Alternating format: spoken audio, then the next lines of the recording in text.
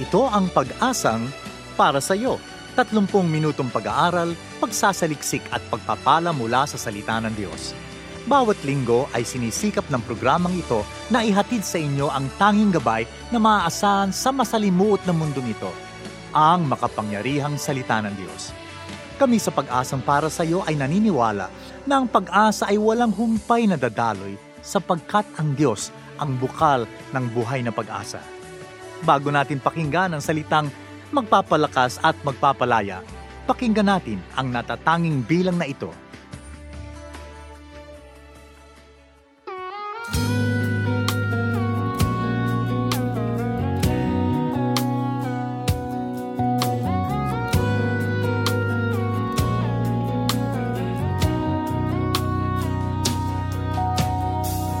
Kalooban mo, Jesus, ang paraan mo'y lubos, ang plano mo'y ganap, ang nais mo ay wagas. Naghahanap sa buong mundo ng pusong tapat sa'yo. Isuko mo ang lahat, ialay mo kay Jesus. Isuko mo ang lahat, ialay mo kay Jesus. Kalooban mo, Jesus, ang paraan mo'y lubos, ang plano mo'y ganap, ang nais mo ay wagas. Naghahanap sa buong mundo ng pusong tapat sa'yo. Isuko mo ang lahat, ialay mo kay Jesus. Isuko mo ang lahat, ialay mo kay Jesus. Sa kalayaang binigay mo, Diyos, susundin ka ng lubos. Hahandog sa'yo lamang ang buhay kong binayaran mo. Isuko mo ang lahat, ialay mo kay Jesus. Isuko mo ang lahat, ialay mo kay Jesus.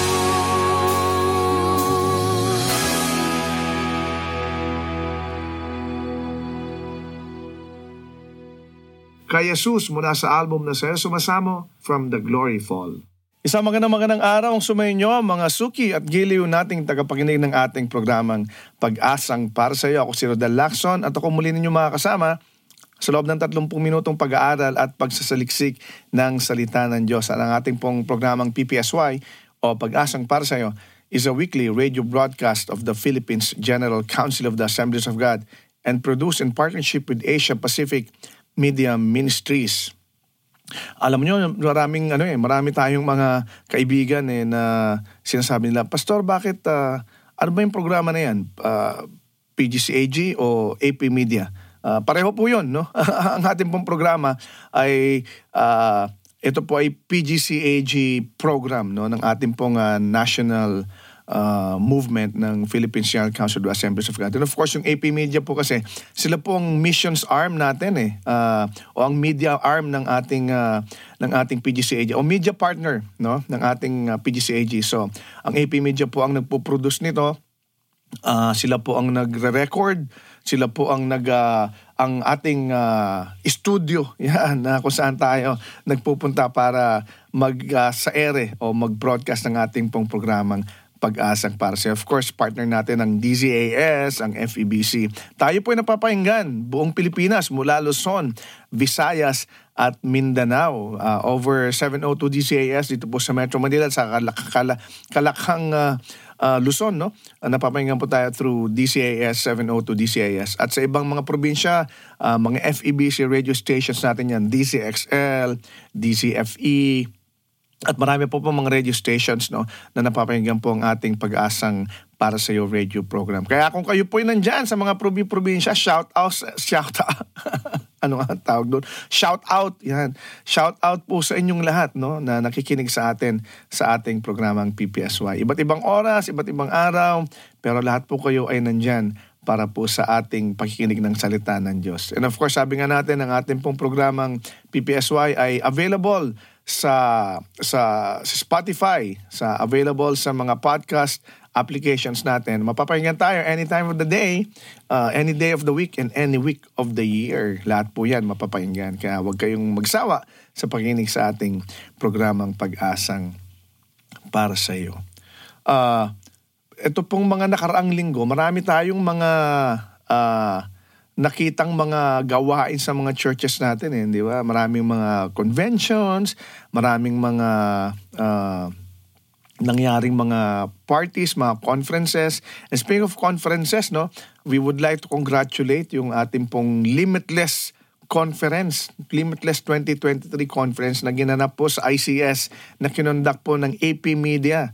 Talagang sangkatutak na tao ang dumating dyan. So binabati natin ang AP Media at ang mga partner churches natin na nagsagawa nitong Limitless Conference o Convention nitong nakaraang linggo o 2 weeks ago, no?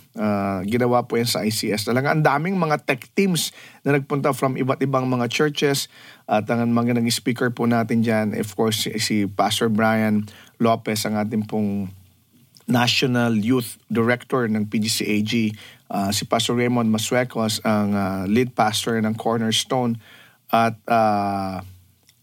pagagalitan ako nito. Hindi ko nakalimutan yung isang speaker natin. Pero siya po ang media pastor ng Favorite Church. Yan. Kaya maraming salamat sa mga dumalo at sabi nga, kausap ko yung mga taga-AP Media. Sabi ko, another one this year, pag-iisipan natin. So baka next year, meron po tayong muling ganyang klase ng conference. So maghanda lang po kayo at be looking forward to that conference in the coming months or even next year. Yan. Another announcement, tayo po ay magkakaroon bukas, no?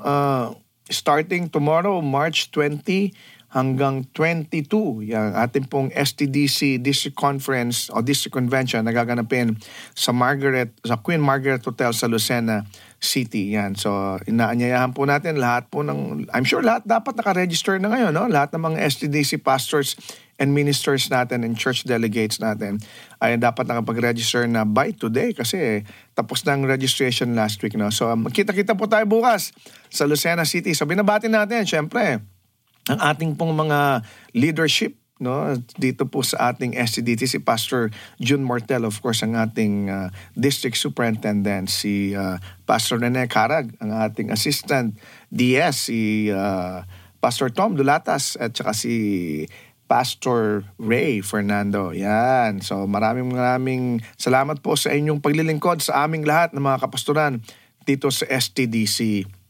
Siyempre, babatiin ko na rin yung aming section, no? Section 3 ng STDC, no? Baka sabihin ni Pastor Rick, hindi ko na naman siya binate. So binabati natin si Pastor Rick, ang ating presbyter ng Section 3. Si Pastor Rick Alay, and of course, ang ating pong mga kamanggagawa dyan, si Pastor Evelyn Camarador, ang ating pong Section Secretary. Si Pastor Emil Sandoval. Yan, so maraming salamat din sa inyong mga paglilingkod sa amin. At sa pagtsatsaga ninyo sa amin, na kahit lalo si Pastor Evelyn, ako napakatsaga ni Pastor Evelyn na talagang i-assist yan. Alalayan, ang hirap Tagalogin. To assist us, di ba, sa mga pangangailangan natin. So maraming salamat, Pastor Evelyn Camarador. Kita-kita po tayo bukas sa Lucena City. And of course, ang atin ng pong General Convention ng PGCAG ay magaganap naman sa June 19 to 23. Ito po ay gaganapin sa Iloilo City. Ang ating pong theme for this year ay Ignite. Yan din ang theme natin nitong sa ating MM33, tama. So tayo po ay magkakaroon ng General Convention June 19 to 23 sa Iloilo City. For more details, mag-abang-abang po tayo at makipag-ugnayan tayo sa ating mga sections at sa ating mga district for the General Convention na gaganapin po sa Iloilo. Yan. Pinabati na natin lahat na nag-birthday itong mga nakaraang linggo, mga kaibigan natin, mga kapatid natin, at saka mag-birthday itong mga susunod na linggo. Of course, binabati natin yung mga kaibigan ko sa One Hope, mga kasamahan natin sa One Hope na palaging nandyan, no? Siyempre, kasi everyday sila papasok sa office. So, palaging nandyan yung mga yan. So, binabati ko kayong lahat. And happy listening to all of you. Binabati rin natin mga taga AP Media Ministries dyan sa Raffles Center. Ang dami nila mga kasamahan natin, kaibigan natin. Of course, si Brother Art, yung ating sound engineer. Yan, na talagang hindi nagsasawa na tinitimpla niya boses ko pag kami nagbo-broadcast, tinitimpla niya boses ko para masiguradong maganda lumabas yung boses ko. Hindi ko alam kung maganda sa inyong pandinig, pero para sa kanya okay na raw to. Kaya yan, good work, Art.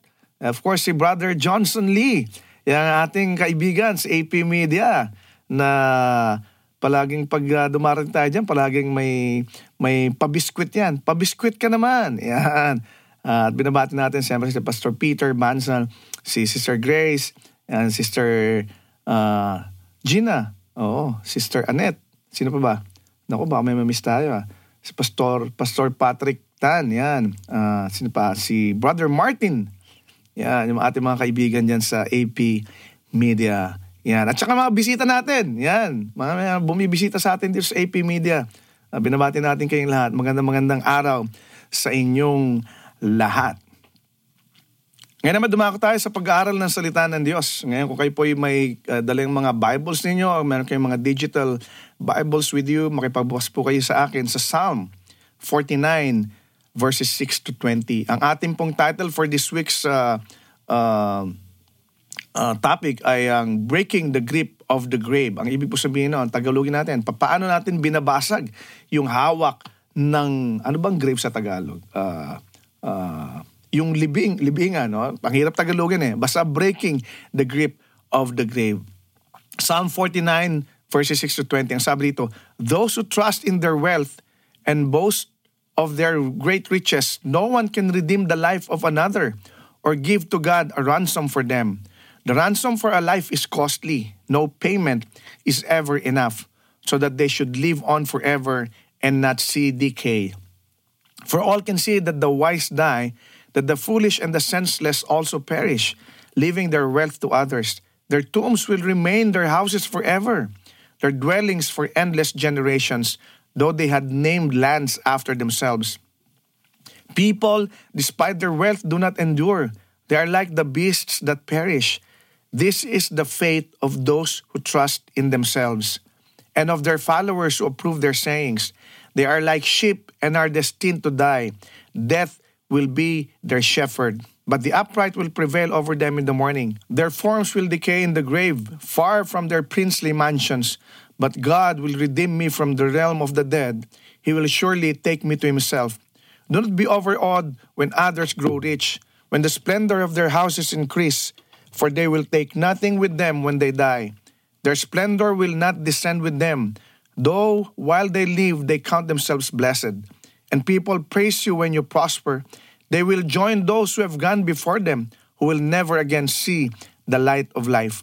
People who have wealth but lack understanding are like the beasts that perish. Nako, haba ng binasa natin pero napakalaman ito, no? Makikita natin dito, mapag-aaralan natin dito, na diniscuss dito, paano ba tayong lahat ay magkakaroon ng isang punto ng buhay natin where we will all end our lives, 'di ba? Talagang lahat ng buhay natin ay matatapos, kung sino ka man, bata ka man, matanda ka man, mayaman ka man, mahirap ka man, lahat tayo may katapusan. Pero ang life's greatest deception, alam nyo ba, ay nagsimula sa Garden of Eden. Doon sinabi ni Satan kay Eva at kay Adan, you surely shall not die. Ito ay makikita sa Genesis chapter 3 verse 4, di ba? Nung kakainin na ni Adan at ni Eva yung fruit of the good and evil, di ba? Ang sabi ni Satan sa kanila, you surely shall not die. Hindi ka raw mamamatay. And that is the greatest deception in life. And it started in Eden. Pero mo, umpisa pa lang, di ba? Umpisa pa lang sa Bible, may kasinungalingan na. Pero nakagad deception. So, nakikita natin dito na yung milyon-milyong mga tao ngayon na nabubuhay, ay ganun pa rin ang iniisip nila. As if this lie na itong kasinungalingan na ito na sinabi sa atin ni Satanas noong araw pa, as if it were true. Di ba?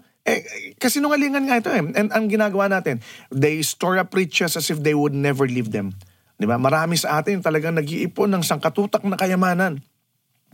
Para ang akala natin hindi natin sila maiiwan. Di ba? That is the life's greatest deception. The lie that said, you surely shall not die. But we will all die. Di ba? Pero ang kasalanan kasi ito yung nagbigay sa atin eh. Ito yung nagdala sa atin ng prospect of death. Ang sabi sa Hebrews chapter 9, verse 27, di ba? For it is appointed unto man once to die. And after that, the judgment. Alam nyo, the graves, yung libingan, naghihintay ito ng rich at saka ng poor. The graves await the rich and the poor. Walang kinalaman dito ang estado natin ng buhay. Hindi dahil mayaman ka, hindi ka na malilibing. Di ba? Ang pagkakaiba lang ng mahirap at mayaman sa libingan, mas malaki lang ang libingan ng mayayaman kaysa sa mahirap. Pero anong pagkakapareho nila? Parehong abo ang nandun. Di ba? Walang pagkakaiba. Ang pagkakaiba lang yung outside appearance. Pero what's inside the grave? The same. No, walang kinalaman ang estado na sa buhay. Graves await the rich and the poor. But how do we prepare for that coming day? Paano tayo mag-prepare? Pagdating nung araw na iyon na binanggit natin dito sa pagbabasa natin ng Biblia, how do we prepare for death? How do we prepare for that coming day? Alam niyo, we cannot prepare through increased education.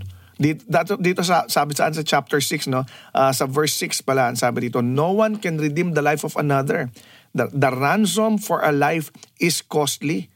Di ba? All can see that the wise die. Sabi dito, kahit daw yung mga wise ay mamamatay.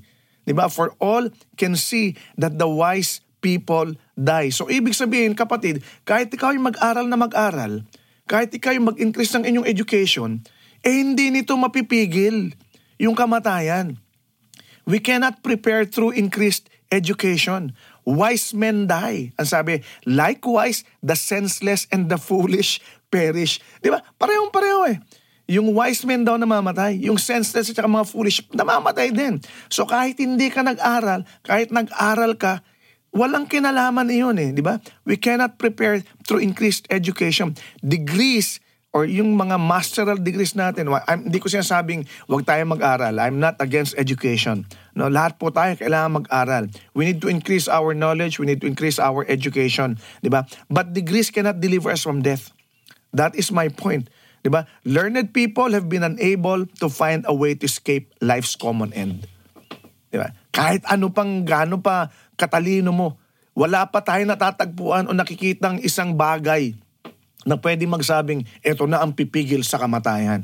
Hindi, di ba? Bakit? Kasi ang sabi sa Biblia, for it is appointed unto man once to die. So everybody dies. Di ba? Eternal life cannot begin by accumulating facts on healthy living na kahit gaano ka healthy mamuhay at kahit gaano ka pa nag-research, di ba? Mapipigil, medyo mabubuhay ka ng mas healthy, mas magiging maganda ang buhay mo rito. Pero it does not make you escape death. Diba? Even the wisest have been unable to avoid the grip of the grave. Kahit yung medical science, they come up empty in its search for a pill that gives eternal life. Wala pa, kapatid. Diba? Yung mga diseases have been conquered. Yan, okay yan. Yung mga nakita natin, maraming mga sakit na ang talaga nako-conquer natin. But life still ultimately ends. Lahat tayo mamamatay. Diba? Na kahit gaano pa kadami yung honors na matanggap natin sa buhay na ito, we will march steadily toward the grave. Bakit? Kasi we cannot prepare through increased education. How do we prepare? Diba? Hindi rin natin pwedeng mag-prepare through increased wealth. Kahit na dumami yung ating kayamanan, hindi pa rin ito magpipigil ng ating kamatayan dito sa mundong ito. 'Di ba? Sabi dito sa verse 16, no, do not be overawed when others grow rich. Huwag daw tayong mamangha o mainggit kapag ang iba yumayaman. When the splendor of their houses increases, na kahit gaano pa kamahal o kahit gaano pa kaganda yung mga bahay nila, hindi nito nadadagdagan ang length of life natin. Di ba? Walang scientific basis at saka walang biblical basis na nagsasabi na kapag maganda bahay mo, kapag malaki bahay mo, dudugtungan ito ng buhay mo. Hindi, kapatid. Di ba? The expensive homes, huge houses, extravagant properties, they do not increase your length of life. Pareho pa rin yan. Ang sabi sa Biblia, di ba? The length of our days is 70 if you have the strength, or 80, sabing ganon, kapag tayo raw ay namuhay ng maayos. Pero sinasabi sa Biblia, ang buhay natin mag-i-end. Hindi dahil mayaman tayo, hindi dahil maganda bahay natin, buhay natin.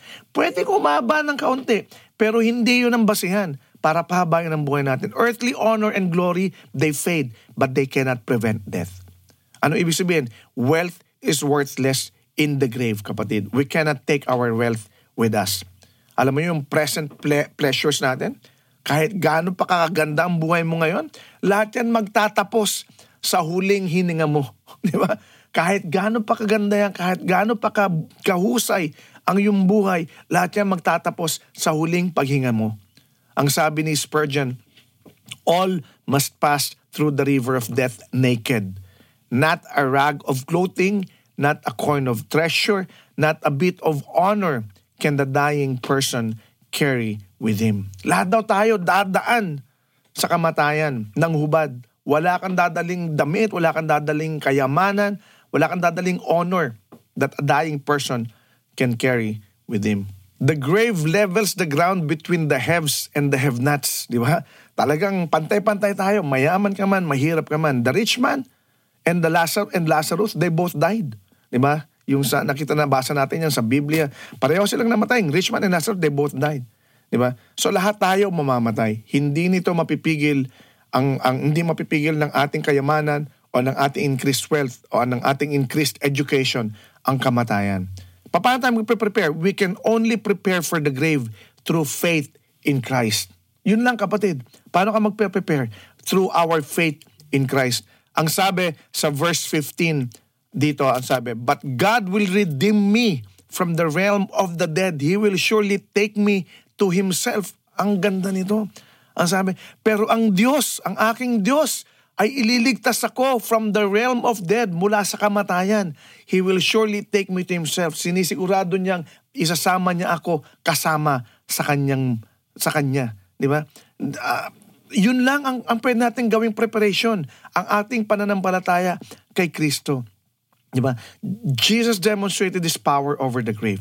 Anong ginawa niya? He resurrected Lazarus and the others. Diba? He came out of the grave alive after the crucifixion. So that means tayo rin, the living Christ saves us all who come to Him. Kapag tayo lumapit sa Kanya, kapag tayo nagtiwala sa Kanya, He will give us eternal life. Ang sabi ron, diba? He who believes in Christ shall have eternal life. But he who disowns Him shall perish into the damnation of hell. Di ba? Yun ang sinasabi. Kapag tayo'y nanampalataya sa ating Panginoon, yun lang ang ating kailangang preparation. Ang ating pananampalataya at pagtitiwala at pagtanggap ng buhay na walang hanggan na ino-offer ng ating Panginoon sa atin. Doon lang tayo magkakaroon ng katagumpayanan over the grave. We should all be prepared for the day of death. Di ba? Prepare to meet thy Creator, ang sabi sa Amos. Diba? Marami ang mga car stickers. Prepare to meet your God. How do you prepare? Sa pamamagitan ba ng pagpapayaman? Hindi. How do you prepare? Sa pamamagitan ba ng pagpapakatalino? Hindi. How do you prepare? Sa pamamagitan ng pagtitiwala at pananampalataya kay Kristo. We're not prepared to live until we're prepared to die. Kapag tayo naging prepared na mamatay, pwede na tayong mabuhay. Bakit? Kasi alam natin, sa ating kamatayan, kasama natin ang ating Panginoong Hesukristo. Ikaw kapatid, are you prepared to escape the grip of the grave? Kung hindi pa, ito ang pagkakataon, ito ang tamang oras para tanggapin mo ang pagmamahal na ino-offer ng ating Panginoong Hesukristo. Tayong lahat manalangin. Panginoon, maraming salamat sa buhay na ipinagkaloob mo sa amin. Pero alam namin, ito'y matatapos din. Darating ang pagkakataon, darating ang oras na lahat kami mawawala sa mundong ito kung saan sinasabi namin, dito na lang kami, masarap ang buhay dito. Dito na lang kami dahil dito nagagawa namin ang lahat ng gusto namin. Pero alam namin, lahat ng ito matatapos, Panginoon. Hayaan mo na sa aming pamumuhay dito sa mundong ito, magkaroon kami ng pananampalataya sa iyo. Magkaroon kami ng pagtitiwala na ikaw lamang mapagliligtas sa amin mula sa kuko ng kamatayan. So ngayong araw na ito, O Diyos, hayaan mo ang iyong pagmamahal, ang iyong kaligtasan na ipinagkakaloob mo sa amin na aming tanggapin. Nang sa gayon lahat kami, kapag dumating ang oras na tawagin mo kami, ay makasama mo kami sa buhay na walang hanggan. Maraming salamat sa iyong salita. Maraming salamat sa katiyakan na maaari kaming mabuhay kasama mo, na hindi kami nangangamba, na hindi kami nag-aalala, na hindi kami natatakot matapos ang aming buhay dito dahil pagkatapos ng lahat ng ito, ikaw ang aming kasama. Maraming salamat. Sa pangalan ng iyong anak na si Jesus, pinupuri ka namin, sinasamba ka namin, O Diyos. Amen. Maraming salamat sa iyong pakikinig sa ating programang Pag-asang para sa iyo over 702 DZAS FEBC Radio TV, agapay ng Sambayanan. Tayo po'y kasabi ng KBP o kapisanan ng mga broadcaster ng Pilipinas. Kung ikaw kaibigan, kapatid ay napagpala sa ating programa, we'd like to know you more. So we encourage you to like our Facebook page, Pag-asang para sa iyo, or go to fb.com/ppsy radio. Kung ikaw naman na may questions or suggestion or ikaw ay nangangailangan ng panalangin or counseling, message sa ating Pag-asang para sa iyo Facebook page or sa email address na ppsyradio@gmail.com. Muli, ang aming email ay ppsyradio@gmail.com.